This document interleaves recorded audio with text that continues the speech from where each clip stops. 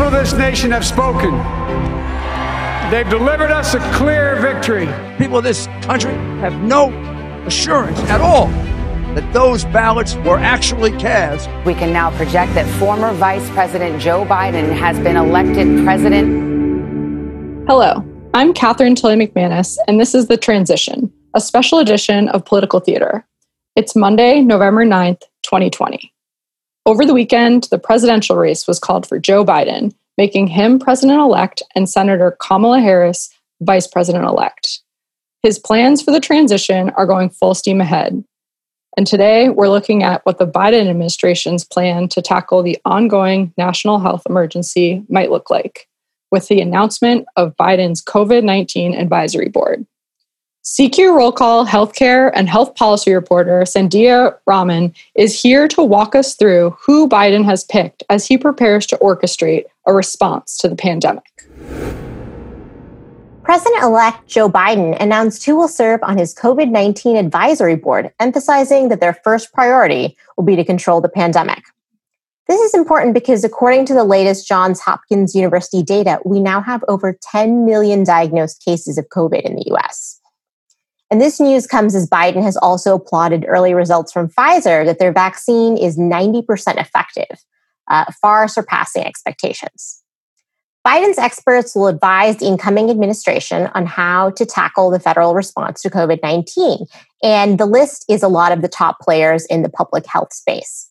So his team will be led by three physician co-chairs, and they are David Kessler, who's a professor and former FDA commissioner who served under George H.W. Bush and Bill Clinton, and Vivek Murthy, who was Surgeon General in the Obama administration, and Marcella Nunez-Smith, who is a professor who focuses on equity in health.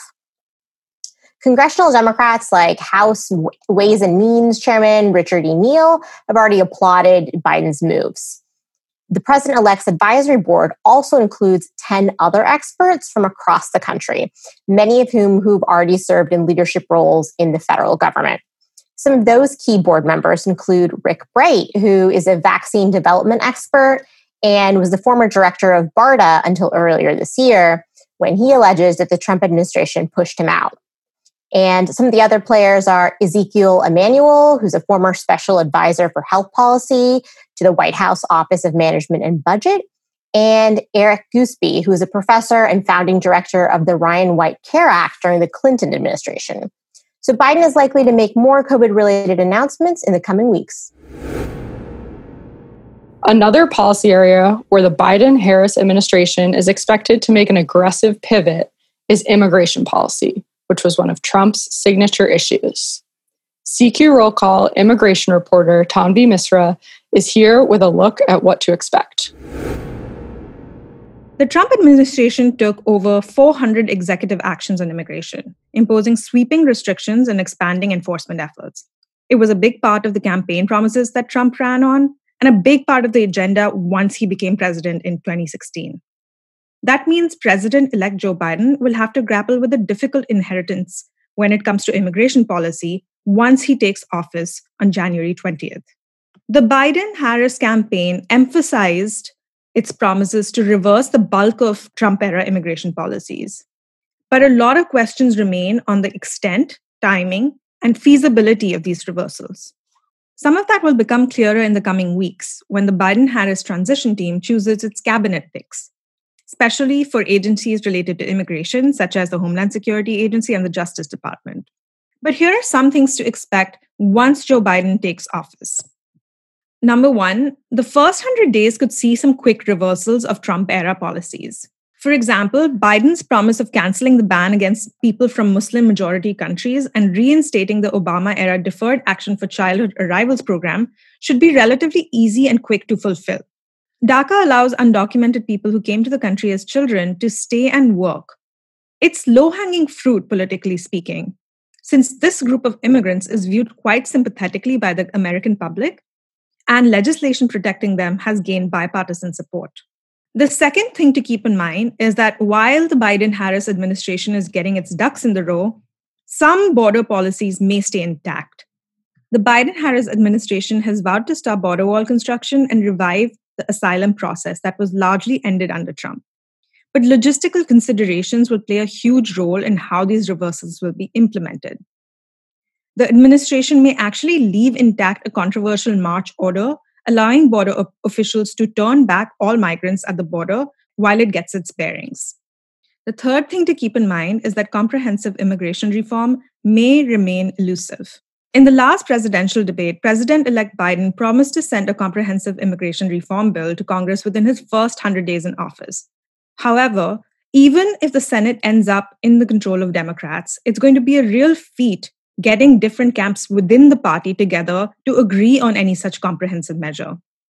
Lastly, it's worth noting that the Biden-Harris transition team does not mention immigration as a priority on its website, nor did the topic come up in recent remarks and speeches made by the president-elect or the vice president-elect.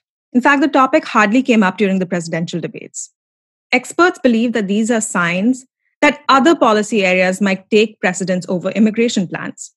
This would be in stark contrast to the Trump administration, which threw out immigration restrictions in great volume. What some expect is that the pace of immigration changes may slow down under a Biden-Harris administration. The race for the White House is over, but which party will control the Senate is still up in the air. It could hinge on 2 runoff elections in Georgia. For 2 more months, all eyes will be on the Peach State, where 2 incumbent Republicans are facing strong Democratic challengers. CQ Roll Call politics reporter Stephanie Aiken tells us about the candidates who will face off in Georgia on January 5th. Let me tell you a little bit about the candidates. In the first race, you have Senator Kelly Loeffler. She is extremely wealthy, which is one of the reasons why the governor appointed her, because it was thought that she could finance her own campaign. She also was expected to be able to appeal to white, suburban, moderate women who Republicans thought that they might have a weakness with. But what happened was she came in and has been touting her loyalty to President Trump all along. And during the general election, when she thought she was going to face a potential runoff against another Republican House member, Doug Collins, who is a big ally of President Trump and President Trump's first choice for the Senate appointment, they both were competing for the support of Trump's base, and she had to veer very sharply to the right. That could be a problem for her, because what happened was the Democrat Raphael Warnock kind of came from behind with a late fundraising surge and a surge in voter support, partly probably due to the Black Lives Matter movement. He's a civil rights leader and the pastor at Martin Luther King Jr.'s former church.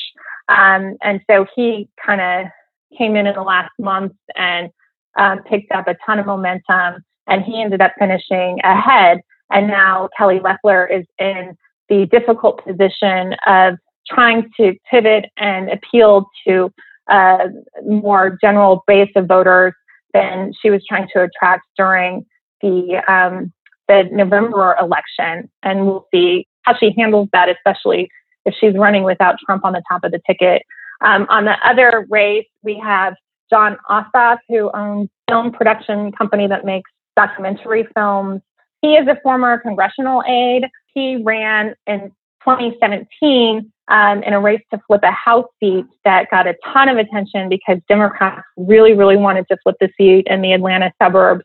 And that ended up being the most expensive race ever in House history. He lost to a Republican, but he's kept on going since 2017 and has built a very impressive operation, which he's crediting to his success so far in the runoff. He's running against Senator David Perdue, who comes from a very well-known political family in the state. His brother, Sonny Perdue, is a former Georgia governor. He's the secretary of the Department of Agriculture. And David Perdue is also a former businessman, also incredibly wealthy. And he has been a very, very strong supporter of President Trump himself. It seemed for a while during the general election that he was trying to soften up some of his edges and appeal to a more general electorate. But at the end of the race, he kind of dropped that and started appearing with President Trump at rallies. At a rally right before the election, he seemed to purposefully mispronounce Kamala Harris's name and got a lot of attention for that. So it will be extremely interesting to see how these two candidates choose to run without President Trump at the top of the ticket. Back in Washington this week, the Senate is expected to do something a little crazy. Introduce all 12 appropriations bills during the lame duck session, more than a month into the fiscal year that's already begun.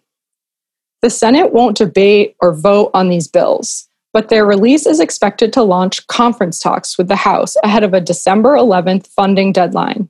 Senate appropriators are expected to drop all dozen bills on Tuesday morning. Our friends at the CQ Budget Podcast are the spending experts around here, and they will dive into this in their next episode. Like all those spending bills, it drops tomorrow. Check it out. That does it for us today. From the CQ Roll Call Newsroom, I'm Catherine Tully McManus.